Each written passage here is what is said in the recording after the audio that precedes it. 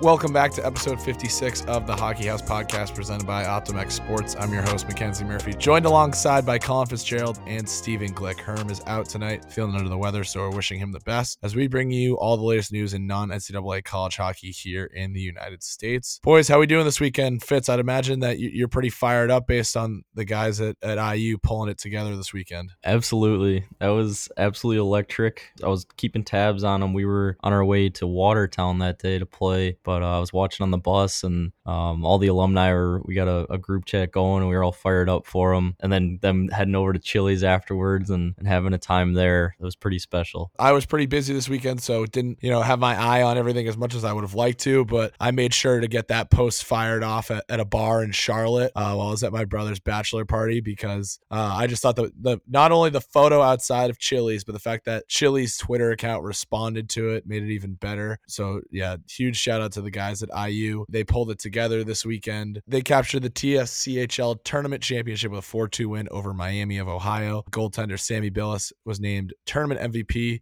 And like I said, the boys got a huge shout out from Chili's afterwards too. So it made for a good weekend. And things in the Fed are all right too, Fitz? Things are all right. We finally took down Watertown for once. We squeaked out a win against them this past Monday, so things are looking up, and we got another 3 games in 3 days this weekend, one of them coming against Watertown again, so it should be fun. Did you catch the brawl between Watertown and Carolina? Yes.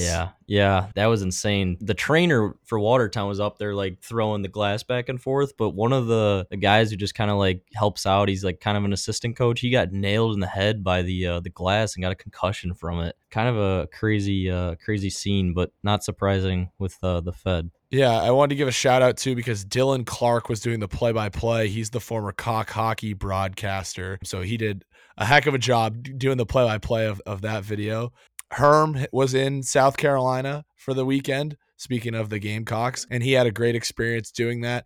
He's not here recording with us now, but I wanted to leave time here for him to come back through and kind of explain what that weekend was like traveling down to South Carolina. Still a little under the weather, but I'm going to try and recap my South Carolina weekend as best as possible. Cannot say enough wonderful things about the Cock Hockey guys. Thank you very much to Liam Gorms for being a wonderful host. The Plex is very much everything it's hyped up to be, and then some. They do college hockey different down south. It is a lot of fun to be a part of, and Cock Hockey is really truly a content factory for hockey at this point. I have never shot for a team where I was physically out on the ice for warm-ups. Like, I've shot from the benches before, never physically been out on the ice for it. Shout out to all the wonderful staff members who were so accommodating this weekend. Special shout outs to D'Angelo Stevenson and Alyssa Tull for both of their help this weekend. After the win on Friday, we hit up Fester's, which is one of the bars in Columbia, did some karaoke until the early morning, and got to drink out of the Palmetto Cup. Took the road trip next day to Clemson for the back half of a home-and-home series between the teams, which resulted in a sweep for the Gamecocks. Everyone was in good spirits afterwards. Shout out that game to the Clemson scoreboard operator, who needed a Clemson player to come over in the middle of the game and help him fix it multiple times, leading to a quality tweet from Cock Hockey. Afterwards, we went back to Columbia, hit up 5 points. I cannot hang at their pace, and I went to bed a little bit early to make sure I caught my flight. 12 out of 10 would absolutely recommend. My prediction about South Carolina stomping Clemson came true, and I'd do it again in a heartbeat. Back to you, Murph. Sounds like it was an awesome weekend for Herm, being down in South Carolina and watching the Gamecocks sweep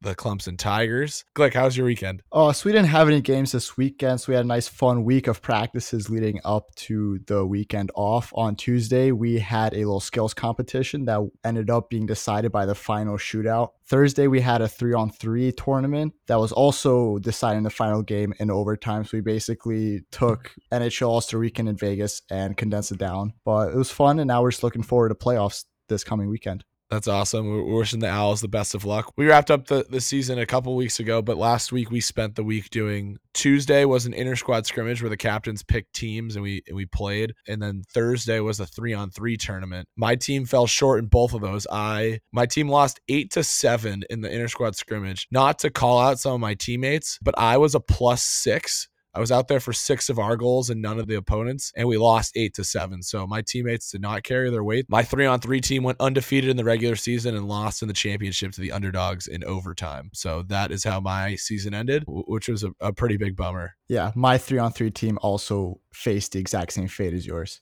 It's terrible. Like, round robin play, you go undefeated when it doesn't matter if you lose, and then when it comes down to single elimination, it's tough to get a bad bounce there. But like I said, I mentioned the weekend I spent in Charlotte, North Carolina, for my brother Joe's bachelor party, which was a great experience. Got to see former guest and friend of the show, Ford Hatchett. We went to a Charlotte Checkers game, which was a grand old time. I go to Crunch games all the time here in Syracuse, but it was nice to get an AHL experience down in the South, and got to see Spencer Knight was in net for the Checkers, which was pretty cool. He was probably the most notable guy in the lineup, but all in all, it was good.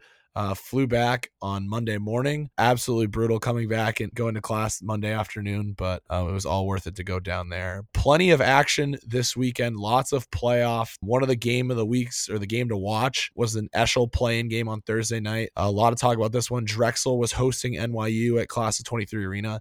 NYU had not played all semester long due to a COVID shutdown within NYU, and they weren't allowed to play. They showed a lot of fight considering they had not played so long. I watched most of that game from here in Syracuse and was really impressed with how long NYU hung in there. Drexel jumped out to a lead early in the third period, and NYU was just too much for them to come back from. And it didn't end up mattering either because Drexel would fall to Stony Brook the following day. But there was another good game between URI and Delaware, thrilling overtime game with a lot of Nationals implications on the line. Both of these teams fighting for spots. A late goal by Delaware tied it up and brought it into overtime. I wanted to give a shout out to the Delaware player who was injured halfway through the third period and received some instant medical attention. He is doing all right. We were reporting on that while the game was going on as I was watching that from the airport in DC during my layover. I caught some of that action, but it was good to see that he was okay and they were all right. And Delaware put up a really good fight the next day, but unable to beat Stony Brook, who won the Eschel title with a 4-2 win. The win would ultimately kind of bump Delaware out of the Nationals picture. They really needed that auto bid, but we'll get to more on Nationals later on in the show. Indiana wasn't the only team who walked away with a conference tournament in the Hoosier State this weekend. Indiana Tech also claimed their second straight Wolverine Hoosier Athletic Conference championship with a 6-1 win over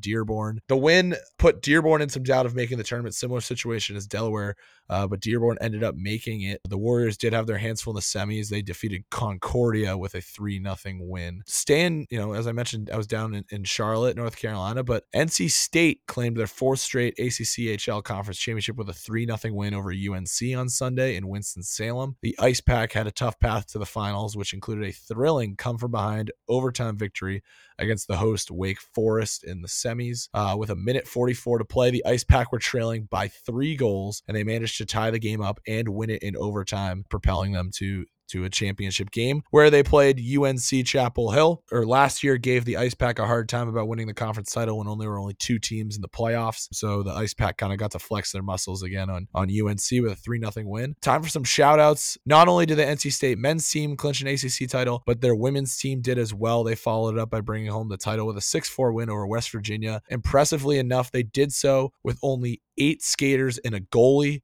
They knocked off West Virginia 6-4, which officially makes NC State a #hockey school. We're bringing home 2 ACC titles. I think it's about time that this university lets the teams use the official school logo. They're both using the Ice Pack logo. They are a #hockey school now. They even got a shout out from their athletic department on Twitter. Kind of seems pretty ironic at this point. They should just let them use the official school branding because they're doing such a good job promoting the school anyways. That wasn't the only news out of the women's ACC tournament. George Washington's women's goalie Callie Glass recorded 110 saves in a 6-1 loss to West Virginia. The Mountaineers outshot the Colonials 116-8 in the quarterfinals. 110 saves is absolutely nuts. Growing up, there has been games where I faced a lot of shots, but never that amount. That when I saw it this morning on Instagram, I was dumbfounded. It was ridiculous. Congratulations to her. She really played well. 6 goals on 116 shots. That's an incredible performance. I think she made more saves in one game than I have in the past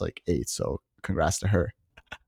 Yeah, that is absolutely insane and unbelievable accomplishment for Cali Glass. Want to give a shout out to the John Carroll men's Division I team. They played spoiler this weekend, capturing the College Hockey Mid-America title. The Streaks knocked off Kent State Friday night, followed it up with a 4-3 win over IUP with 27 seconds to go. And then they hosted the number 1 seed Pitt in the finals and won 3-1 on home ice. The win clinched JCU and auto bid to nationals, which certainly knocked out some bubble teams because people had Pitt picked to win this conference and would have left room for an at-large bid at the end. But the Streaks come away with the title on home ice, and pretty cool scene out in Ohio. So congratulations to the Streaks for clinching a spot at nationals. Looking forward to seeing them there. Pitt also will get into the tournament, and they're going to face Navy in the first round. But earlier in the CHMA tournament, West Virginia upset the defending champs Robert Morris in an upset, which capped off a really good season for West Virginia, one of the best in their program's history. Speaking of successful teams wearing blue and gold, the Central Oklahoma Bronchos finished the regular season undefeated on home ice, going a perfect 19-0, capping it off with a sweep against in-state rival, the Oklahoma Sooners. So shout out to the Bronchos. Wanted to give a shout out to my former roommate, Nick Manusos, who got engaged to his longtime girlfriend, Hannah, after our inter-squad scrimmage. We had a guy mic'd up, and he was able to get that all on video of him telling the boys that he was going to pop the question to his old lady. And you could see by the reaction from the boys that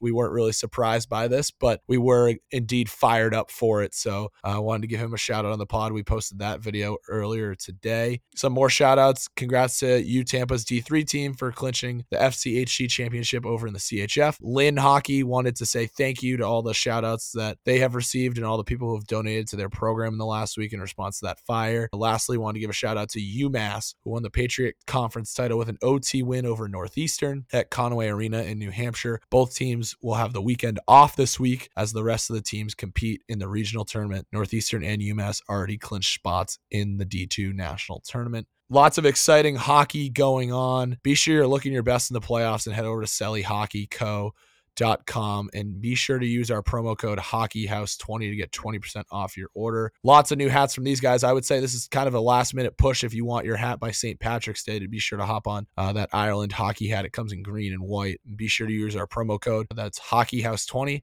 at SellyHockeyCo.com.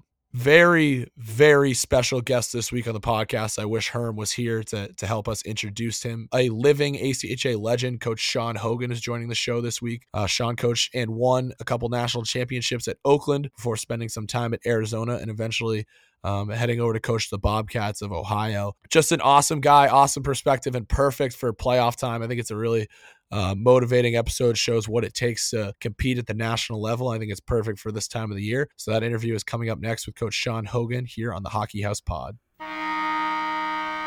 We're pleased to be joined by former Oakland University, University of Arizona, and Ohio University head coach, a two-time ACHA national champion, and the current director of athlete relations for College Hockey Incorporated, Sean Hogan. Coach Hogan, welcome to the Hockey House. Thank you so much for having me, guys. I was looking forward to this. I apologize I had to reschedule, but I'm glad to be doing this, so thank you. No, I mean, what a resume to kick things off, though. I mean, this was an interview we've been looking forward to for a while now. Well, I appreciate you saying that. I bounced around quite a bit and had a lot of really good experiences. I'm really passionate about the ACHA. I really enjoyed it. I think it's a great opportunity for players, and I think it's a really good opportunity for young coaches. So I really enjoyed it. So happy to be talking to you guys about it. We're happy to have you. First, checking in, how's the family and what's life been like lately? Things are good. My son was actually born the first day of the season of my last year coaching in the ACHA, or the first week of the season, I should say. I remember he was born it was like Wednesday of the we play John Carroll every year of that week. So he's 3 years old now. Collins Marie is just over 1 year old. So nobody is sleeping in my house.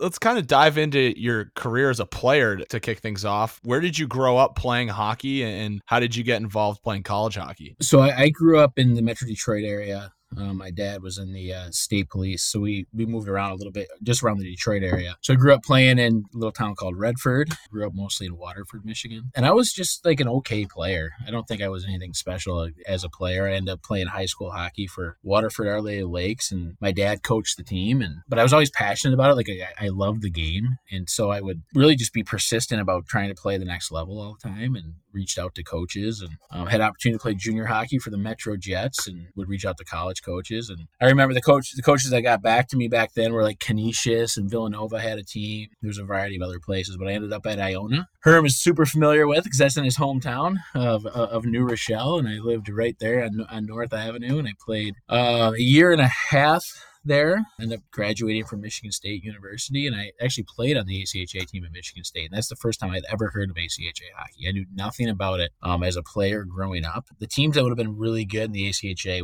when I was that age would have been like Penn State, Arizona State, University of Arizona, but I didn't know anything about it.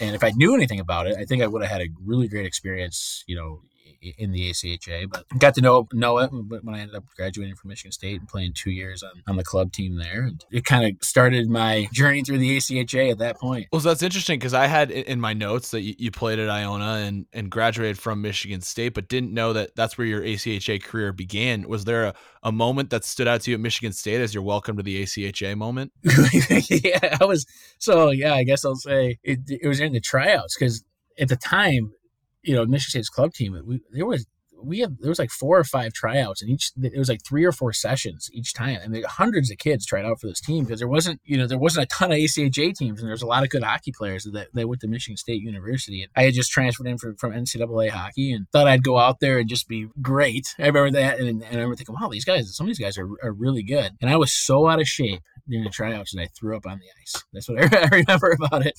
And everybody called me Ralphie. I met my first year at the Michigan State club team. But I remember we played Kentucky. It was a midnight game, and it was both nights, Friday and Saturday night. It was completely sold out. This would have been like in the 90s. I remember thinking, this is incredible. This is a better experience than I had at Iona. I was like, this is unreal. The amount of passionate fans, and then the players were good. And I just really started, Dave will tell you this. That's why I started becoming kind of a nerd about the ACHA and learning a ton about it and the history of the ACHA and the different coaches that coach places. I just became really intrigued with it. I started when I was a player on the club team at Michigan State. Herm, before you go, I'd say no disrespect to the Lexington Ice Center, but I'm sure it hasn't changed much since when you played there. I saw something the other day where they had a Zamboni problem, and it looked exactly the same as it did in 1990. Whatever it was, 1999, 2000.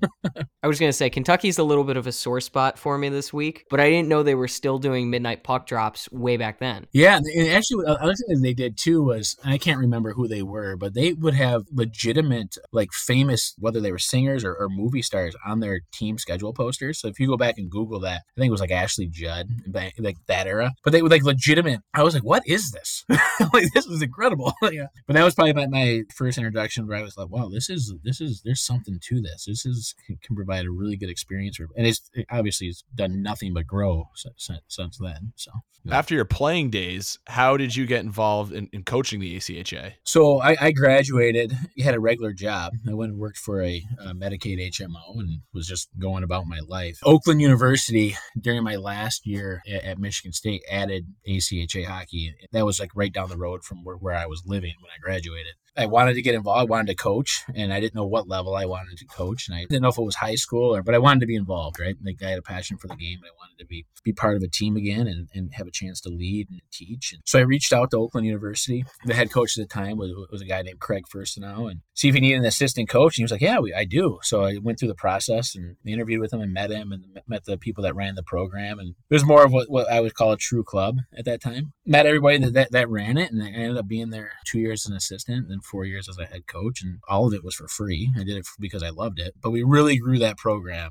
I think you guys probably saw we grew it from fledgling startup to we were in 4 straight national championship games, and we won 3 of them, and all because we had really good players.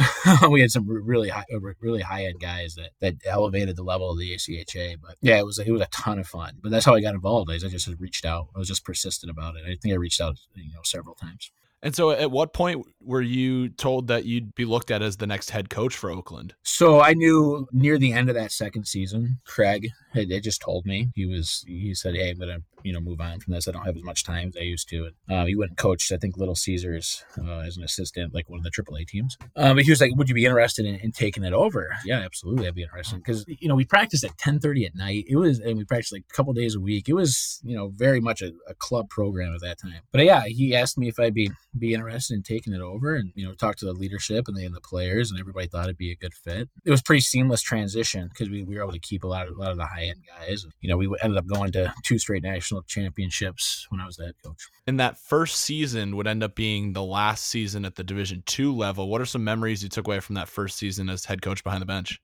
Well, I have a lot of good memories there. So that was one of the things I wanted to do immediately when I took over, was I wanted to elevate the program to ACHA Division I. And believe it or not, there was a ton of pushback. Not really from the university, but people like in the Oakland hockey community were just very much adamant of the fact that, we're winning championships at the Division II level. We're one of the best teams at the Division II level. Let's just stay there. We're compete at that level. Because again, it was a true club program. And I just was adamant about moving it up. I wanted our guys to experience playing like Ohio U, experience playing Penn State, Illinois, and have those opportunities. And I knew at that point, like the juniors who were becoming seniors, that was our best class. And if we waited any longer, we wouldn't have those guys. And by no means did I think we were going to win the national championship in our very first year from D2 to D1. But that's what we did. We were the first team to ever do that. Going back to your questions of like being a head coach for the first time, what I remember most, I don't have any specific memories. I would just say that the amount of work it took, anybody that coaches in the ACHA will tell you that, the amount of work it takes to organize that level without a lot of help. And I was like 24. I was not very old. I was like 24 or 25. We had a kid on the team that was older than me at one point. It was the amount of work, and I'm trying to think of any specific memories from that first year. We beat NYU. My first year we beat Liberty. It was 9-8. I think was the final score of that game, or 10-9 or something in the national championship game. That's probably it was in overtime. I remember TJ Scheffler scored the goal, and I definitely remember that. And we used to give up tons of goals. We'd win games, like I said, 7-6 and 10-8, and it was crazy. You kind of mentioned that it takes a lot to run an ACHA program. Were the players that you brought on, were you scouting any players, or was it just whoever came out to tryouts is who you had on the team? So what we did back then, and one of the things that was a key to some of the successes that we had at Oakland, is we really came up with creative ways to fundraise. As we were growing that program from what it was to every year we were making a national championship for 4 straight years, we really created an environment around Oakland hockey where kids were aspiring to play there. Like local kids from the Metro Detroit area wanted to come to Oakland and play. So much so that we would host 2 separate prospect camps in the summer, and they would have over 100 kids at each one. So that's how we started doing our recruiting, that would be really hard to do now because I think there's just so much ACHA. But back then there wasn't. So we'd have a prospect camp. We'd invite kids. It was like in April or May. And then we'd have one at the end of the summer. And we'd charge players to play, and it was a huge fundraiser for us. But that's how we ended up doing a lot of our recruiting, was just whether it was, really good local Michigan high school players or players that were playing at that time called Junior B, which is now called Tier 3. But we'd have over 200 kids trying out for Oakland hockey back then, which is why, a huge reason why we were so successful. What were some of the reasons that you guys were so successful making the jump to Division I? Did you guys bring on any more talent, or did those guys at the Division II level just ready for the challenge? Well, the guys in Division II were ready for the challenge. I would say the reason why we were so successful is there was 2 players. One was named Will McMahon, and one was named Brent Cooper, and they're both ACHA Hall of Famers. Will McMahon, I don't want to exaggerate his stats. He had 117 or 120 points one ACHA season in 30 or 40 games. That's incredible, regardless of who you're playing against. I still say this to this day. He might be, in terms of dominating a level of play, the most dominant player I've ever seen at a level of play. Anytime he got the puck on the ice, it could be in the defensive zone. We used to play at a rink called the Onyx. Everybody in the Onyx would be standing up because he was just so incredibly talented. I've never quite seen anything like it. That year, we beat Penn State in the finals 5-1. Penn State outshot us 44-20 or something like that. And the game was 1-1 going into the third period. And Will scored 4 third period goals for us to win 5-1.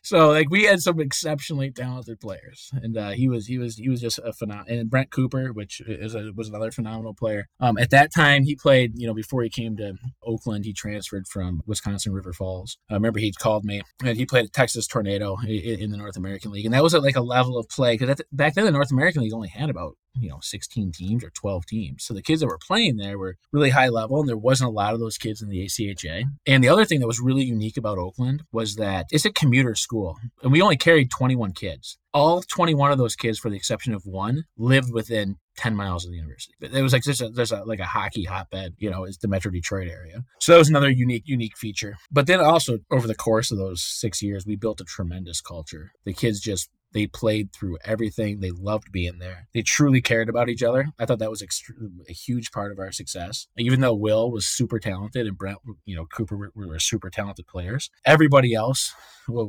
contributed, and they all cared immensely about each other. And they did everything. All 6 years, all those guys did everything together. And that was a huge part of the reason why we had so much success at Oakland for so long. It was the culture that was created by those guys. And speaking of that culture, do you have any tips for current coaches who are aspiring to build those winning cultures at their universities? Yeah, I think that's the most important thing. I think way more than X's and O's, or the way I would describe it is, have you ever watched an NHL game and thought to yourself, wow, I've never seen that power play in my life, or I've never seen that penalty kill in my life? Everybody's doing the same thing. So the advantages can be created through culture and players that truly care about each other. So in all my stops, I would talk about that constantly and try to put it in the most simplest terms. I mean, our goal pretty much every year I was coaching was to be the most cohesive team in the nation and just try to get better every day and just focus all of our energy into that and just talk about the importance of really caring about your teammates. And it doesn't really matter who scores the goals or gets the assists, just creating that environment. And once you get there, like what I've always found with players, if they truly enjoy, I think this is true of everything, like even with work, right? If you truly enjoy the process, you'll take ownership in that development, right? You'll take ownership in your own development. Like about you enjoy what you're doing, you'll take ownership in it. And if you can get the players to take ownership in it, then the sky is the limit. And that just starts with, they got to enjoy going to the rink every day. It can't be a chore. It can't be a miserable time. And I'm not saying it's always hunky-dory and there's no discipline. I'm just saying that because I think players do want to be part of something bigger than them. If you can get players to take ownership in the process, man, that's why I think we had so much success at a lot of the places is player-led teams, man, win championships. I just gave a bunch of coach speak there for about 30 seconds, but I do believe. I also think it's cool, like you talked about, I'm trying to think of some examples now, but the fact that you said so many guys on the team were from the Metro Detroit area, I mean, just off the top of my head, I know NC State's got a lot of guys from North Carolina and the Raleigh area, and Stony Brook always has a lot of guys from the Long Island area. I think that is a really cool thing that the ACHA has, is like the ability to convince these kids, like, hey, you can come play for your hometown team instead of playing for some small Division III team with a couple more years of junior hockey experience. I absolutely agree with that. And I think depending on where you're at, for sure at Ohio, we would get in recruiting battles with players that had, all of those guys could have played NCAA Division III when I was at Ohio. But we were really selling, our culture. And then the fact that you got to go to Ohio University, right? I mean, most of the kids were from Ohio, but it's a Division I school with Division I amenities, and we had our own rink on campus. There's a lot of advantages there. And you're just selling that experience, the school experience, compared to a Division III school experience. And I think there's a ton of programs in the ACHA that provide outstanding college hockey experiences that Division III teams, they just can't match it. The only thing that they have on them, honestly, is the fact that they have an NCAA logo on there. Other than that, they cannot provide the same experiences that many of these ACHA programs can provide. As you wrapped up your time at Oakland, what made you kind of walk away from the ACHA for a little bit? I love my time at Oakland. So what happened when I was at Oakland is I had my full-time job. I was working at a Medicaid HMO, having a sales job here in a little bit, but I was always still doing the Oakland thing on the side. And at one point, I was actually living over an hour and a half away from Oakland University and commuting to practice. And it was hard, but I loved it. I wouldn't have changed it for the world. And I never would miss anything because I loved being there. And then over that time, what happened was I ended up becoming the youth hockey director as well. So like I had a full-time job in hockey, being the youth hockey director at the Onyx, and then also coaching Oakland. But I wanted to take that next step, right? I wanted to do something full-time and see if I could coach full-time. And so I started applying for some different jobs and landed in Cody, Wyoming, of all places, coaching junior hockey, because I wanted that experience of getting out there and recruiting at that level and trying to see if I could win at the junior hockey level. And I was offered an opportunity, and it was a full-time. It didn't pay a ton. I mean, it hardly paid anything, but it was a full-time job, and it was an opportunity to coach and coach for a living. And so I jumped at the opportunity. I think I owned like a duffel bag worth of stuff at the time. So I just put it in my car and I drove to Cody, Wyoming. So I ended up there. Any crazy experiences out in Wyoming? I'm sure there was a bunch. Oh, yeah. You know what? So the league back then was called the Frontier League. Every building that we went to, it was only a 16 league. So there was us, the Yellowstone Quake, and Cody. And then there was a team in Billings, a team in Bozeman, a team in Helena, a team in Missoula, and a team in Butte. For the exception of Butte, Montana, every other team was like they would pack their building. It was what people did on Friday and Saturday nights. It was an awesome experience. Like in all the towns, like, there's nothing really to rival it. There's no professional sports or anything. So that's what people did. And the players were, this was back when there was, much more fighting in hockey, and the penalty was only 5 minutes, and everybody had every guy in the team had a different way that they fought, and they would spin their helmets on the ice. And there was a lot of crazy stuff. Helena was our big rival. I'll just tell the story. We darn near got in a fist fight with their coaching staff, during one of the games. It was like that kind of heated stuff, but a ton of fun. And I think, again, our success there really, you wouldn't, but if you ever talk to those players, they would say the same thing. Like there's still a Facebook page or something that they have out there about really just how tight knit that team was, and how we didn't have a ton of talent. But man, those kids, again, they cared so much about each other, cared so much about, winning as a group. And we were able to we lost in the championship game 5 of a 5-game series. But it was the first time Yellowstone had ever made it that far. And again, it was because, creating that culture where the players feel like they're heard, and they feel like they're part of the process, and they enjoy the process, and they take ownership in it. And then as soon as you get it to that point, you can really win a ton of hockey games. Because I've always thought, the X's and O's are important to the extent, but everybody's doing the same thing. So you got to find a way to have an advantage. And if you can get guys to play hard all the time and love it, that's your opportunity to win. Is the Frontier League, I've seen the viral clip of the Zamboni driver in Bozeman. Have you seen that clip before? Well, yeah, I used to swing in on the thing. So that was, they had a different building when I got there. That was in the old building. Something happened to their building. I forget. It was right before I got there. But yeah, so Billings played in the Metra, and it was, I think some weekends it would have the rodeo and stuff. And the next weekend it'd have hockey. And yeah, the guy would swing in and slide across the ice. Is that what you're talking about? Yeah. I feel like I've seen it on Bar Down. It makes the rounds on social media every now and then. It was pretty crazy, man. It was a ton of fun, though. So I did that for a year. I actually was planning on staying there for longer than that, but I ended up getting a pretty good opportunity. Yeah, as I say, you made your way back to Michigan again. Yeah, I ended up becoming the low man on the staff at Western Michigan University with the NCAA team. But the big thing there, what was a really good opportunity for me, is the head coach at the time was Jeff Blashill, who's now the head coach of the Red Wings. And I just learned so much being there for a year. That team, just to put it in perspective, so Western Michigan was always finishing last in the old ACHA or near last. And in one season with the same players,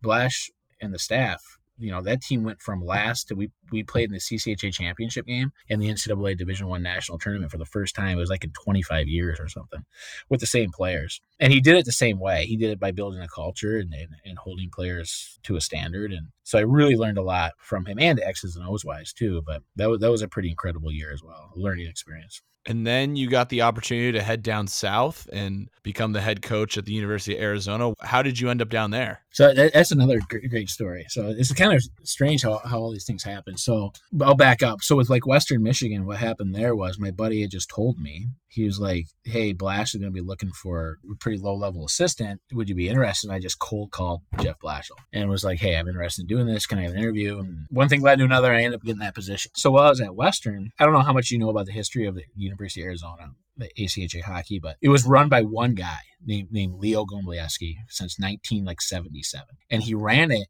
essentially as a LLC. So he ran it as a business. And he did it forever. And it was a successful business because it would, for real, there was 5,000-6,000 people at a game. Over the course of time, something happened at the university. I'm not entirely sure what happened with the University of Arizona, but they said, you can no longer do this. Can't be operated this way. So the university took over the hockey program and rebranded it from the University of Arizona Ice Cats to the University of Arizona Wildcats with the U of A logo, which is what they have today. I was the first coach that they hired, and I only found out about it through a job posting, just like anybody else would. And I applied and heard nothing. I was working at hockey camp that summer with a buddy of mine. He's like, what are you doing next year? Are you staying at Western? I was like, well, I think so, but I'd like to, move on. And and see if there's any other opportunities out there. And I go, I applied to the University of Arizona. He goes, oh, they didn't call you? Kind of surprised. I was like, no. So he called at the time, Greg Powers, who's the head coach at ASU, and I didn't know Greg at the time. And Greg's like, what? He's like, they didn't call him? And so he calls down to the University of Arizona. He's like, you got to interview this guy. Like, what are you guys doing? Greg Powers essentially got me the interview.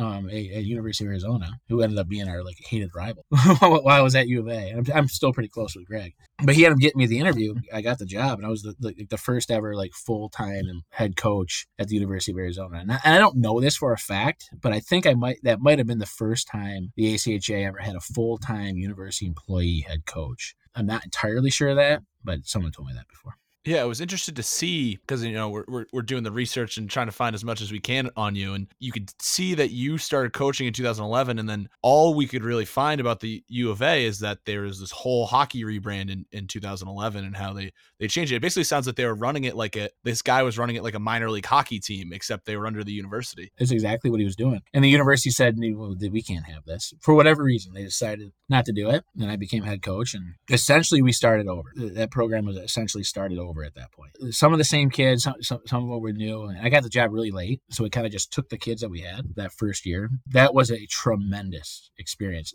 I remember being on that bench and saying to my assistant coaches, I feel like we're coaching pro hockey. Especially when we played ASU, we would sell out to TCC, which was over 6,000 people. It was a fantastic experience and a ton of fun. And that was predating the Roadrunners too, because at this time there was no professional hockey in Tucson. Correct. Yeah, we were the only show in town. Now there was a huge challenge, and there still is at the TCC, because they would take the ice out for the entire month of October and the entire month of February. So the entire month of October we played on the road. We would play Arizona State, Minot State, and we would practice just once or twice a week because there's no other ice in town. There's going to be now. They're building a new rink. It just came out this year. But there's no other ice surface in Tucson. And the closest one is over 2 hours away in Phoenix. So we'd charter a bus, drive up there. We practice at 10 o'clock at night during those weeks for the entire month of October and the entire month of February. So that was a huge challenge.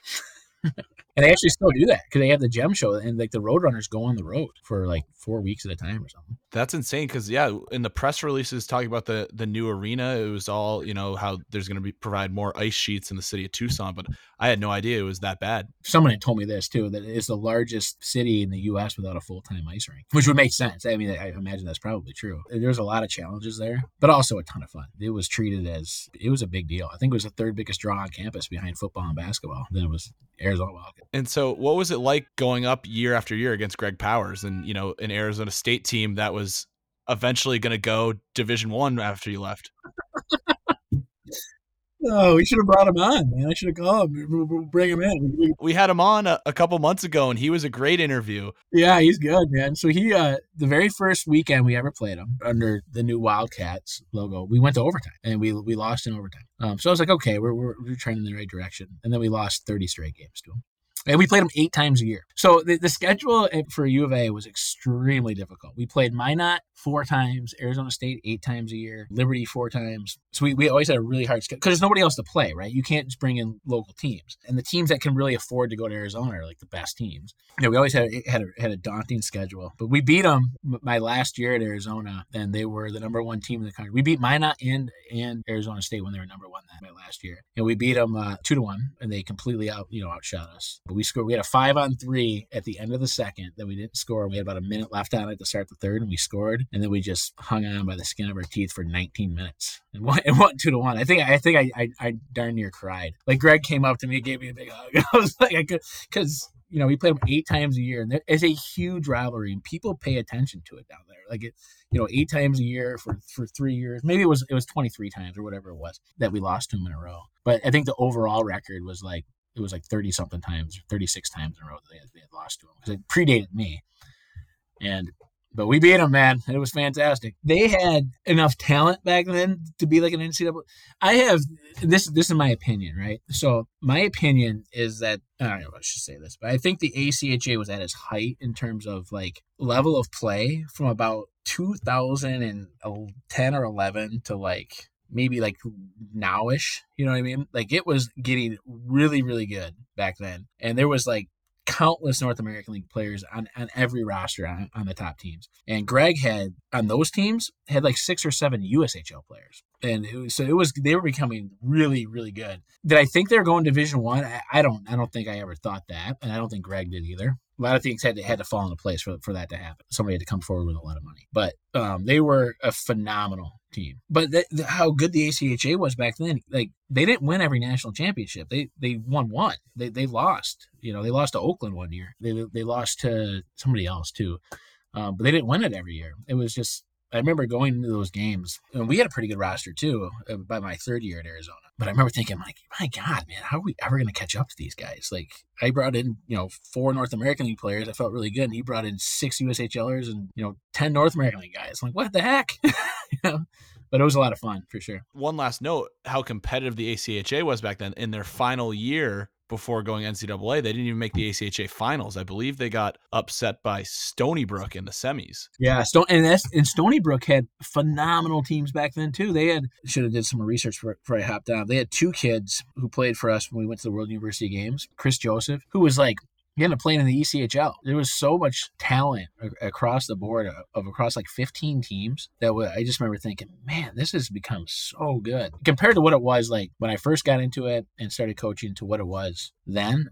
I brag about the ACHL all the time. I think it's completely under the radar for most people. And then you make the jump to Ohio. You called it home for 5 years, captured the team's first CSCHL title since 2009, and then you got your master's in 2016. Tell us all about your Ohio experience. Well, I loved coaching Ohio. Like I took great pride in being, the head coach of Ohio hockey. And really, the way I viewed it too was like the curator of Ohio hockey, like the history of Ohio hockey too, because I think that's undervalued. I don't know if even on campus, I wasn't sure.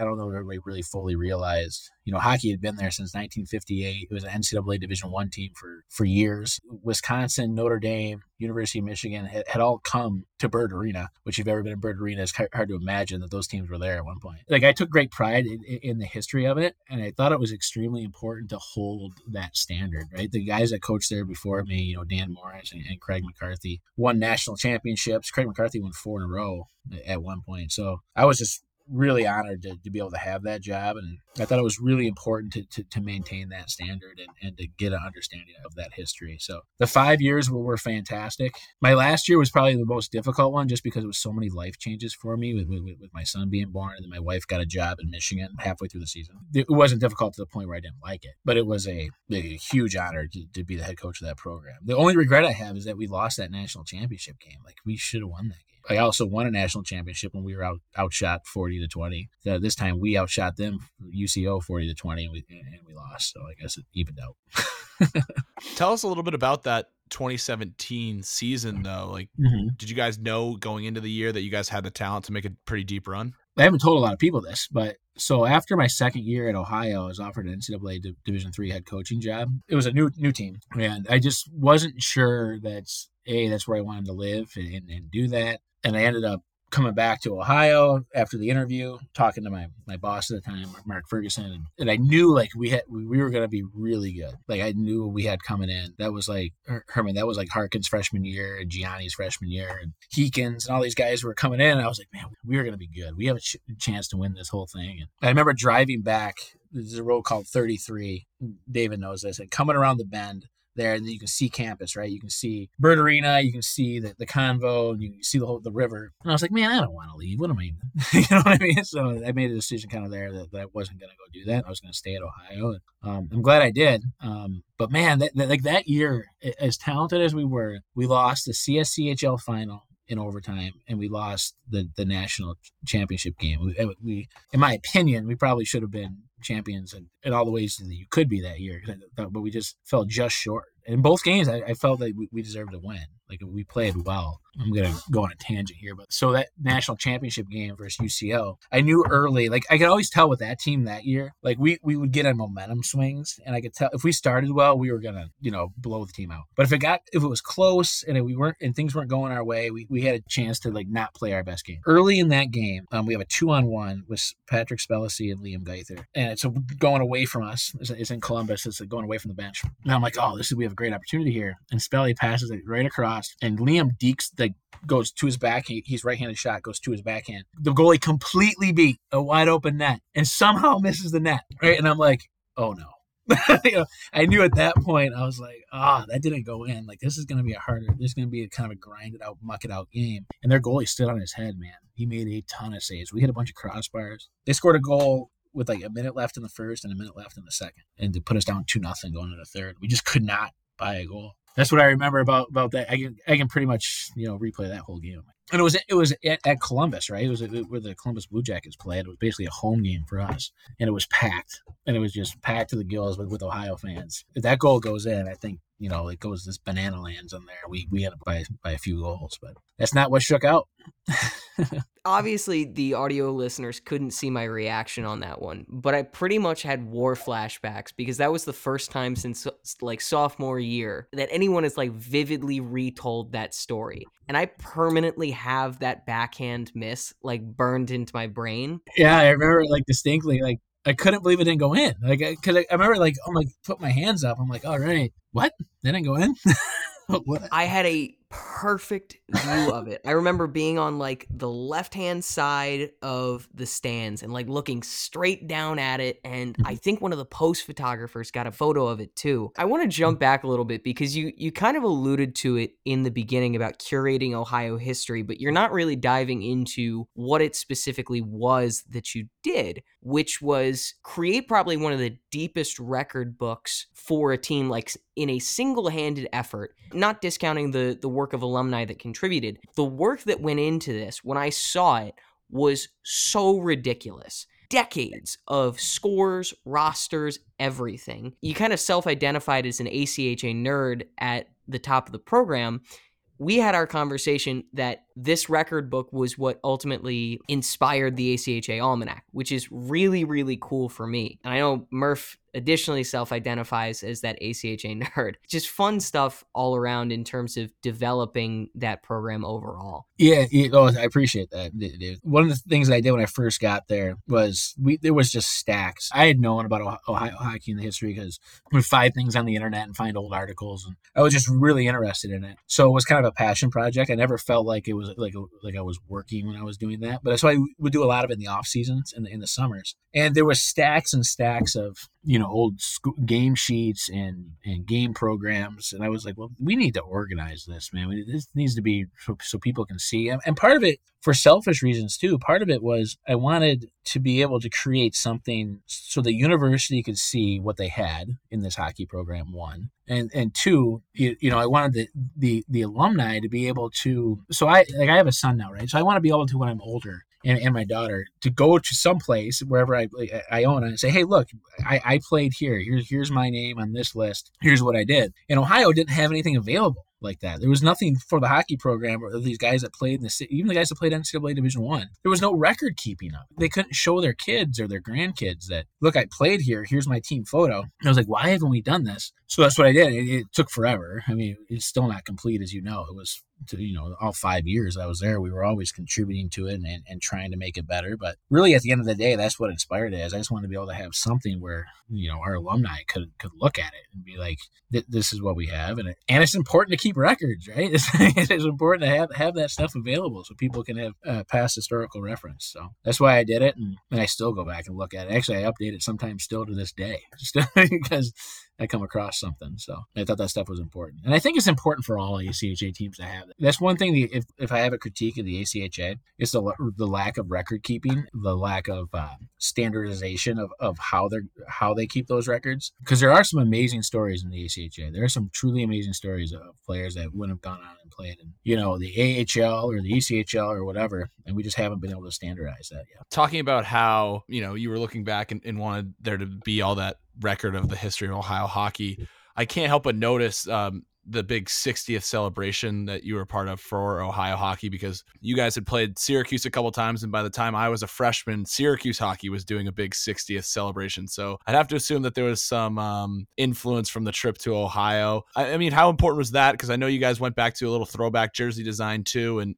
had the patches made as well. Yeah, I think, one of the things that we wanted to create, was we really wanted to have the alumni, be valued and be welcomed back. And that was a huge success. Like, I think we had over 200 former players come back for that weekend, for the alumni dinner and the Hall of Fame dinner. And it was big enough to where, the deans of the colleges were coming and the president recognized it. And, I was really proud of that. I was really proud that we were able to bring back all these guys. We honored guys that played into the Hall of Fame that were there in 1960.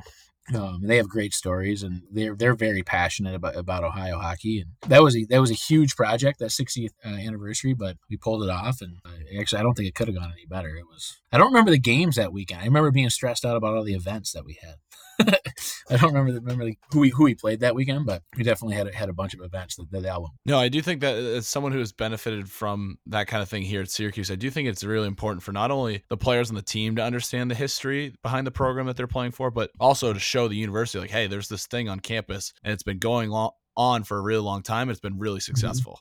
Absolutely. And depending on where the ACHA program is, I mean, it has changed a ton. There's a ton of schools now that are adding it through their athletic department. So that's much different. But there's a ton of ACHA programs with a ton of history that are completely undervalued by their universities. And Ohio was like that at one point. It's not like that now. And it wasn't like that when I was there. But there was a time that it was undervalued.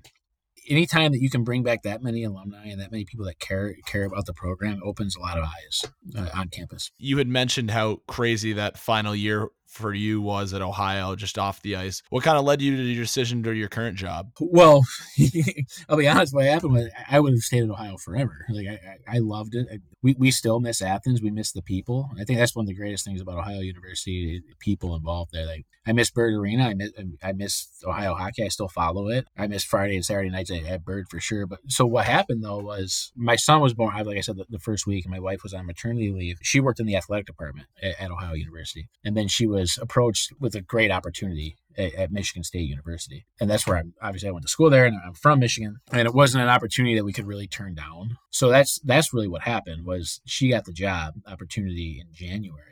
And what made that year difficult on me personally, the kids were fantastic. We had a great team. What personally made it hard was that my newborn son and my wife were living in Michigan, and I was in Ohio still. I would commute back and forth. Like, I would drive quite a bit. So that stuff, whatever. It was her opportunity that got the job, and then I came behind, and then I just had to find a job, and I got lucky that this opened up, and I interviewed for it and got it. I didn't necessarily pursue it and move for my job, but she got a really outstanding opportunity at Michigan State. So otherwise, we'd probably still be Bobcats. And speaking of, we talked about it at the beginning before recording. Just like Poco's episode, I went around with some former Bobcats and gathered some questions. All right, let's kick this one off. Who is your favorite arena voice? Oh, that's it. Yeah, Jake. Yeah, Jake Jehu. Are you kidding me? Like, he was, and I'm sorry to see that he's leaving. That's a huge blow to the hockey program there. I think he was, when it came to Ohio hockey and Bird Arena and his welcome to the ice, your Ohio Bobcats. I mean, everybody loved that. And then he became pretty witty there in the last few years too. His PA announcing, I think, turned some people off on the away team. But I think that's also part of just the charm of Bird Arena was Jake. Like, he was, there's nobody better than him. For sure. Give us a line. What was one of other than the welcome to the ice, your Ohio Bobcats? What was one of his best lines? Oh, he'd always, anytime our guys got a penalty, it would be allegedly. Tyler Harkins, penalty for tripping. Allegedly. He's like, it was great. And he cheered like the whole game. Like, it was, because he was up above us, so we could hear him. And he'd give us the come on, boys, get your head out of your asses. I swore there, sorry. But that's what he used to say. How does life after coaching shift your perspective on college hockey and the state of college athletes at big schools and at small to mid-sized universities? That's a good question. So the one thing for sure, if I get the perspective that's changed for me personally, is that if I have a chance to do it again, I will not sweat the small stuff. Being away from the game, you start to evaluate and you look back. I don't have any regrets or anything, but I wouldn't sweat the small. I would not nearly be as stressed out as I was sometimes when I was coaching, because I would have it's just perspective, right? I have more different perspective now. My view on the ACHA, in terms of college hockey in general, I still take great pride in the ACHA. In my current role, I speak about it as often and give it praise as often as I can as an opportunity for young players. I really emphasize, if you're not an NCAA Division I player and you're looking at Division III or the ACHA, really take a hard look at the ACHA. Really take a hard look at those schools. Really take a hard look at the opportunities that they provide, the schedule that they provide, the places you can go, the opportunities with the World University Games and USA Hockey, which isn't provided at the NCAA Division III level. And from just a strictly hockey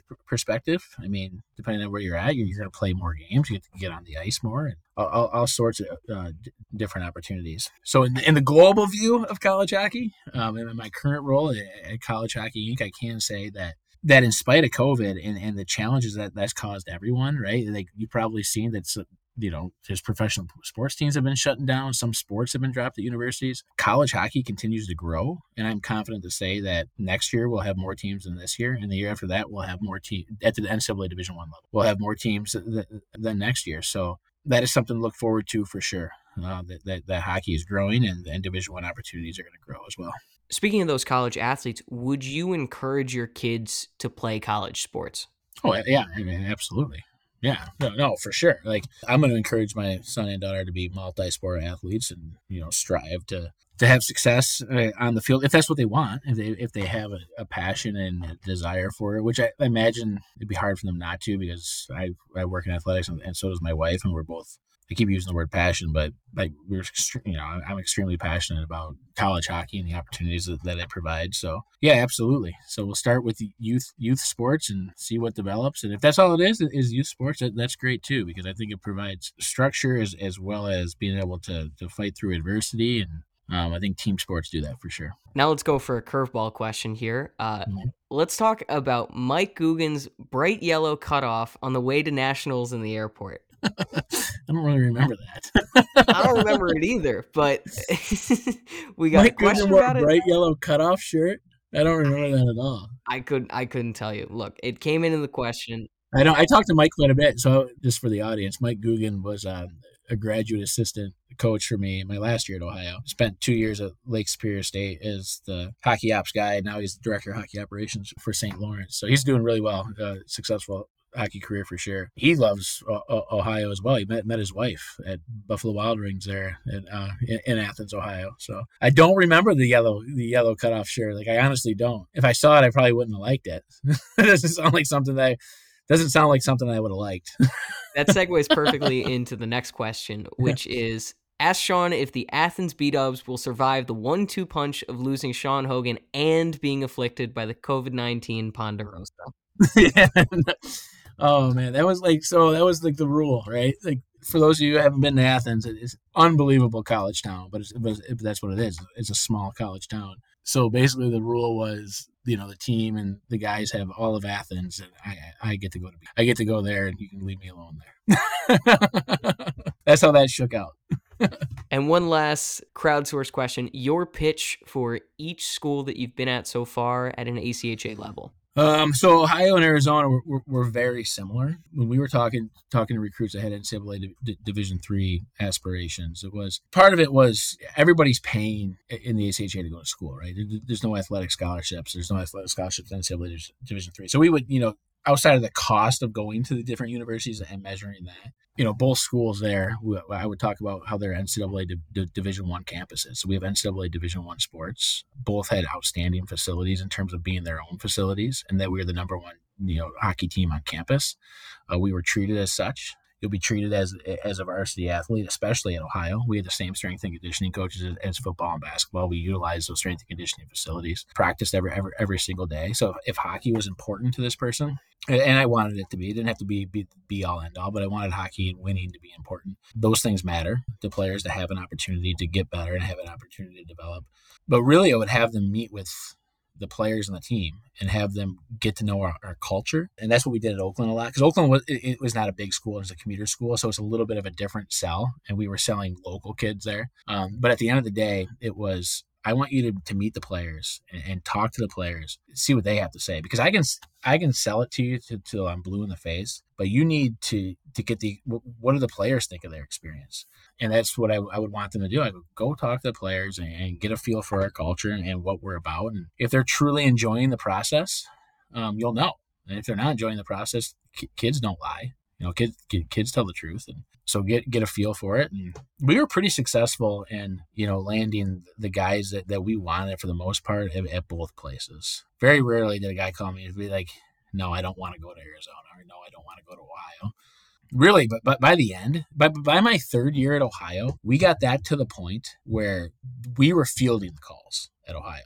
My first couple of years, we were still trying to get them in. And then we got that really good recruiting class my third year that took us to the national championship game. But we were fielding those calls. Like, guys were like, I want to come to Ohio. So we got to the point where we built the reputation and built the culture where, like, good Ohio players and Western PA kids were like, I want to go to Ohio.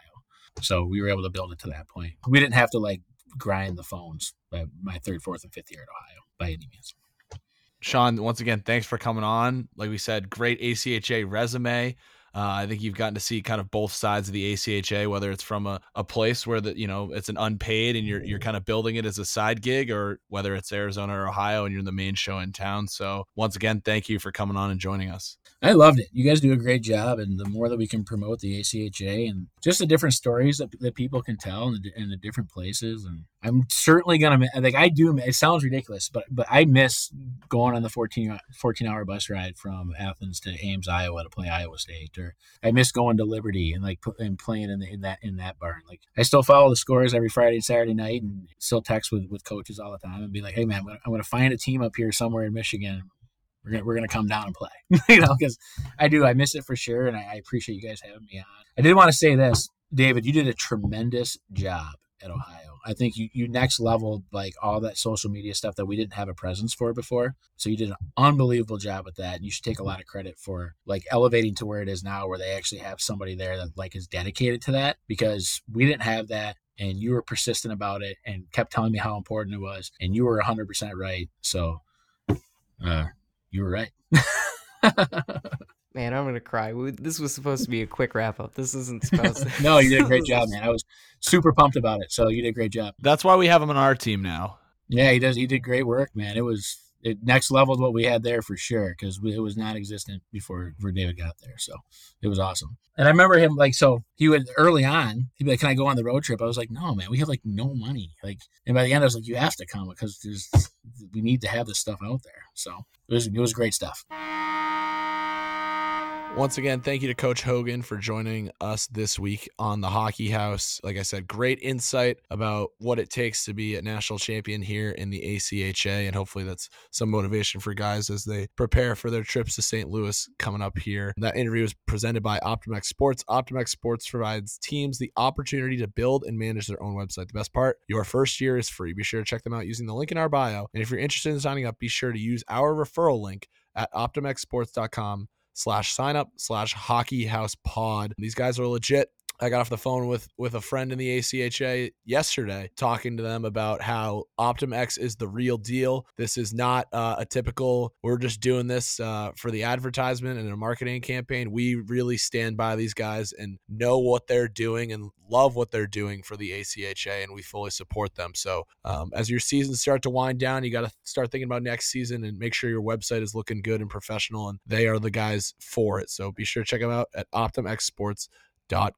We got a blowout of the week here, and it's funny because I had actually had it in my notes for the opposite reason. What do we have in Division One? Pretty wild blowout of the week this week. Adrian College Division One team defeats Eastern Michigan Division One team 16-2. That's an absolutely crazy scoreline. And a quick little honorable mention for UPenn. They were in two other major blowouts. Their Division Two men's team defeated Stockton's Division Two men's team 12-0. The Lady Quakers were not as fortunate, falling to Rowan's Division Division II team 10-0. We received a shout out for Eastern Michigan for holding Adrian to 70 shots this weekend. I mean, no surprise. Adrian is like a tornado. They have just destroyed everyone in their path this semester. Only ranked at 6 right now heading into the national tournament. So that'll be something to watch out for. The defending champs would like to see them get tested before they head off to nationals. And so hopefully that happens in their conference tournament here coming up. Didn't want to do a game of the week or some games to watch this weekend because there's so much playoff action, especially in Division II, where we're going to keep an eye on and get to here in a moment. But any games this week that you want us to check out? Obviously, we got a lot scheduled for Thursday and Friday night, but then after that, it's going to be some really good matchups coming in on Saturday and Sunday. So be sure to retweet them,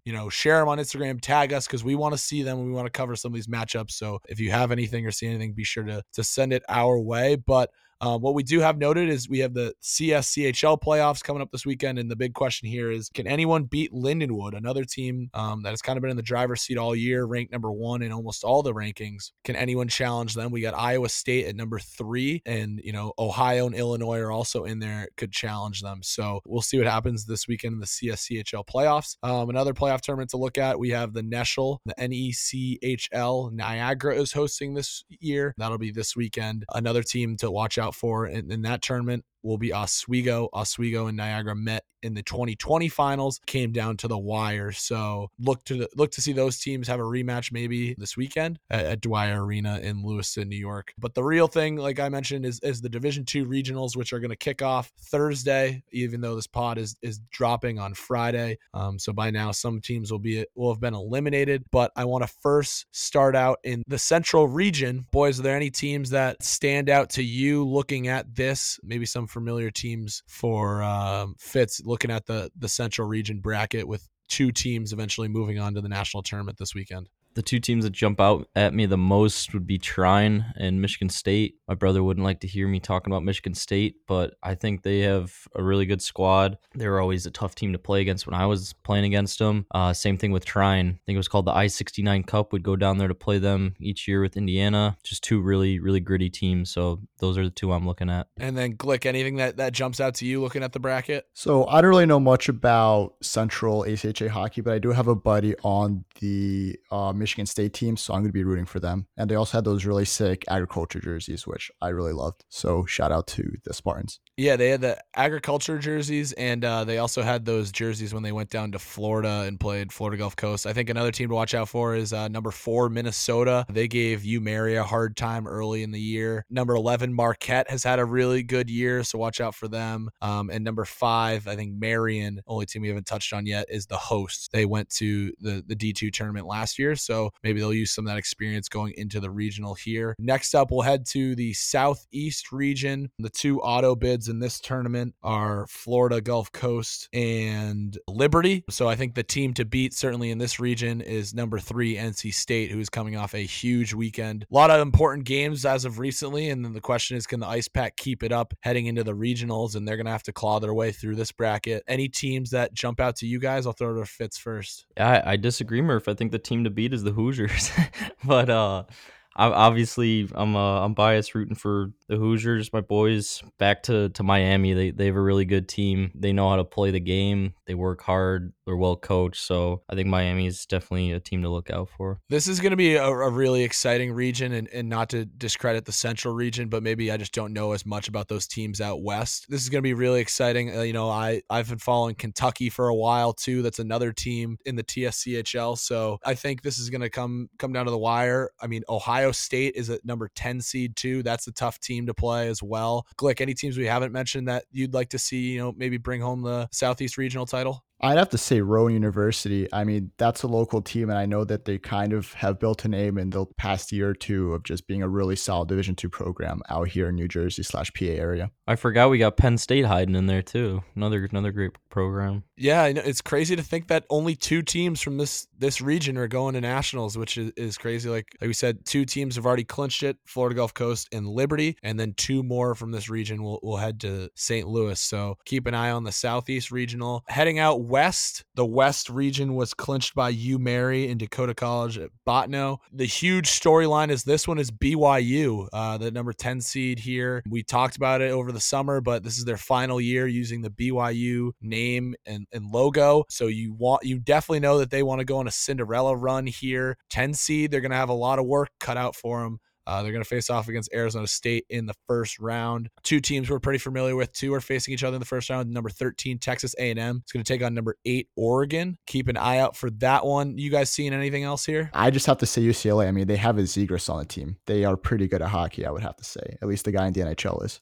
Yeah, and Fitz, anything stand out to you? Just can't go against the Oregon guys with their nasty jerseys. Especially with them making the jump to Division I next year. It'd be cool to see them go on a run. I don't know. The number 3 team is listed as UP.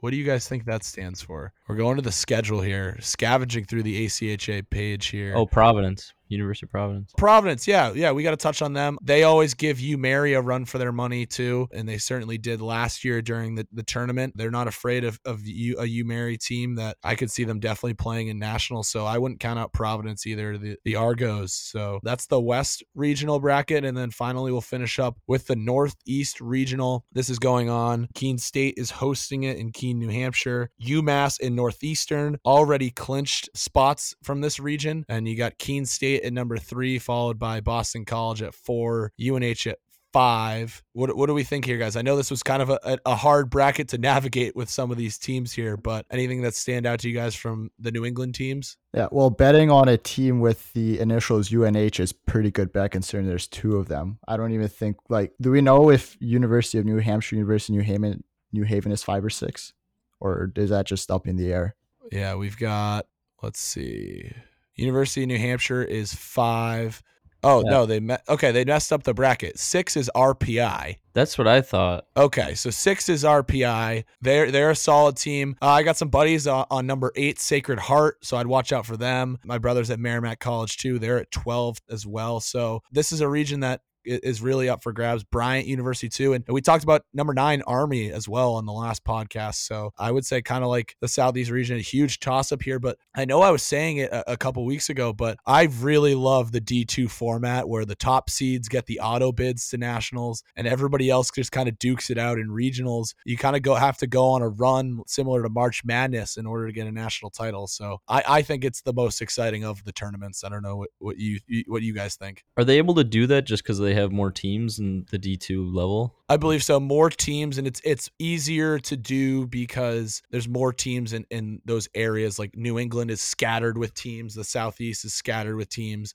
It works out for them. And then they go to nationals and they do the pool play. So you kind of you don't have to go full throttle. You can lose a game, but it does put you in a tougher situation. But, I think it makes for some good competition. It also takes all the confusion out because the Division I nationals, it's really confusing. I feel just the way it's been explained about which teams are in, which teams are out. Some teams have to see what other teams are doing in other conferences. Others, they just kind of automatically go there. It's simple. Division II, top 2 teams go. Everyone else just plays regionals. Yeah, no, it's funny you bring up the Division I tournament because I have that right next on the bullet points here. On Tuesday, the Division I committee announced the 20 teams that were going to head to nationals. And as we mentioned before, there were some spoilers there. The CSCHL leads the way with 4 representatives from the tournament. Illinois, Iowa State, Lindenwood, and Ohio are all in. WCHL has 4 teams as well. Arizona, Central Oklahoma, Missouri State, and UNLV. 3 independent teams will go to St. Louis. We have Jamestown, Liberty, and Minot.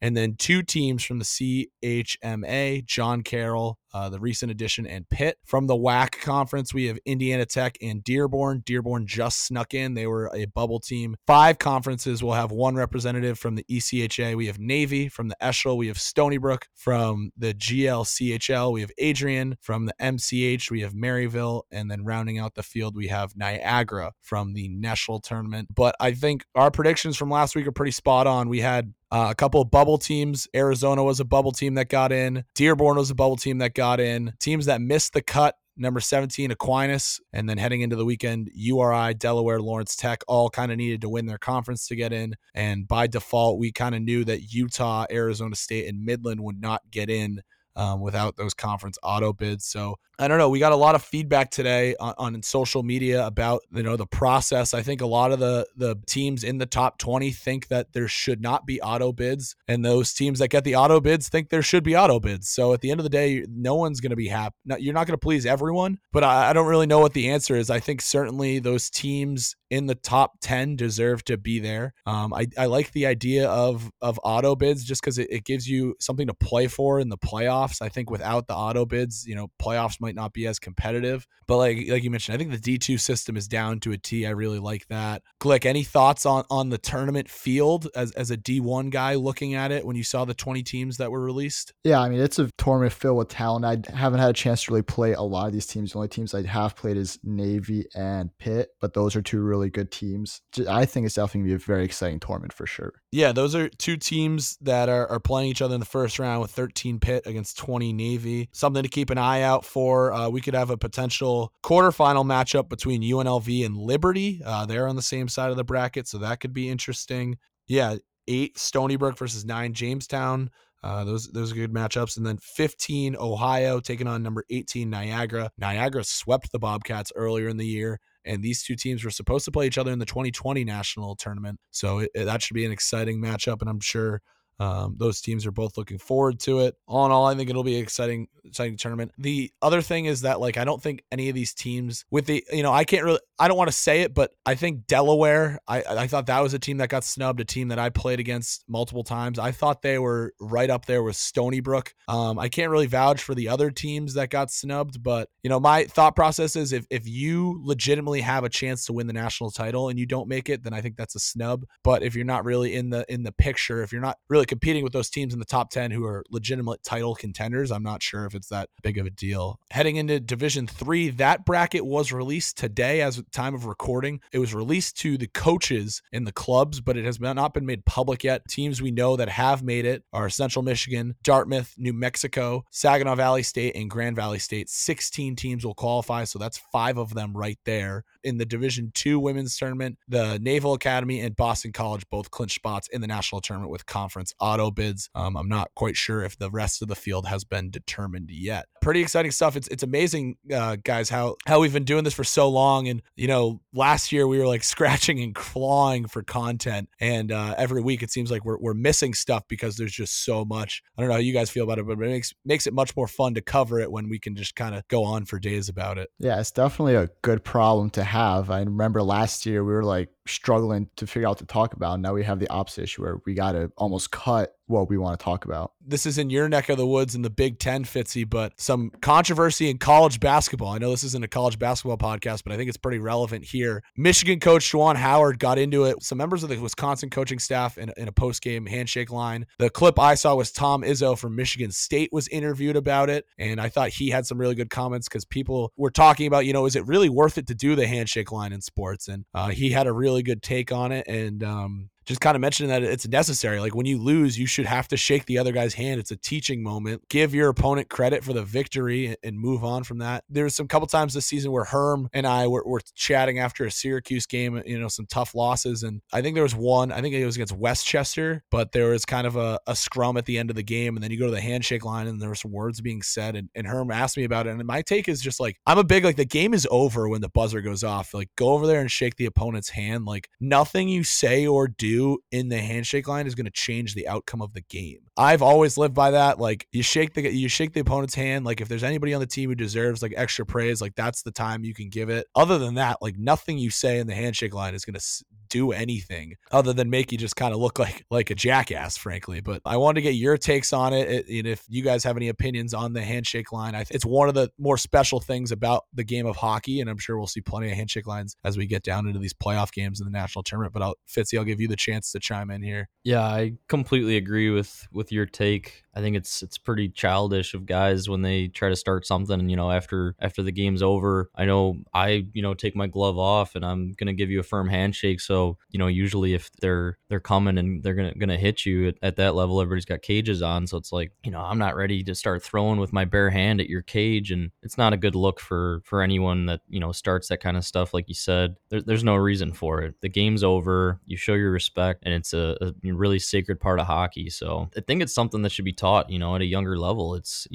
you shake the hands and the game's over. You respect your opponent and you move on. Yeah, I was talking to my dad about it actually because I sent him the clip because he's a youth hockey coach. He loves that kind of stuff. But he mentioned the amount of kids that go through the handshake line and just instead of shaking hands, they're punching their way through the handshake line. And maybe it's not that big of a deal when you're 9 years old, but if you're a college player and you're doing that kind of stuff, it's kind of a joke. Glick, I don't know if you have any experiences with this kind of stuff. I'm just like both you guys. I completely think that is necessary part of the game and it should be taken pretty seriously. The game's over. You just got to put everything behind you and just be a respectful person and just shake the other person's hand and actually shake it. We're adults. We know how, hopefully you know how to shake someone else's hand. I feel like it's just a respect thing that we battle hard, but I respect that what you do and you respect what I do. And I feel like if you can't even shake the other team's hand, I don't really know what to tell you. And there was one interesting thing I think I've learned in my time in the ACHA is it seems like the teams out west, if you're doing a series, at least in Division I, when you're doing a series, the teams out west don't shake hands after the first game, but they shake hands after the second game, which I think makes almost a little more sense. Maybe it's a little redundant shaking hands on Friday night and then shaking hands again on Saturday. I don't know if you guys have any experience on that. I remember in high school we would shake after the full series was over. After you played your full set against each other. So yeah, you wouldn't shake after the first game and you'd wait until it was okay, this is the last time we see each other. So I kind of like that. Yeah, because I always find that the handshake line moves a little bit slower on the second game because guys are saying, hey, good luck the rest of the way, safe travels home, and you maybe spend a little more time chatting in that line where the first night it's more of just a shake hands, good game, and get off the ice. Yeah, I mean, once again, thanks for tuning in to the Hockey House Pod. Some really exciting times going on here in the ACHA and the CHF, so be sure to follow everything that's going on at the Hockey House Pod here on social media. Be sure to follow us on Twitter, Instagram, and even some TikToks we got going on here. But if you see a viral clip this weekend, be sure to send it our way. We'd love to get it up on the page, and we wish all the boys the best of luck in the playoff games this weekend. See you, boys. Thanks, boys.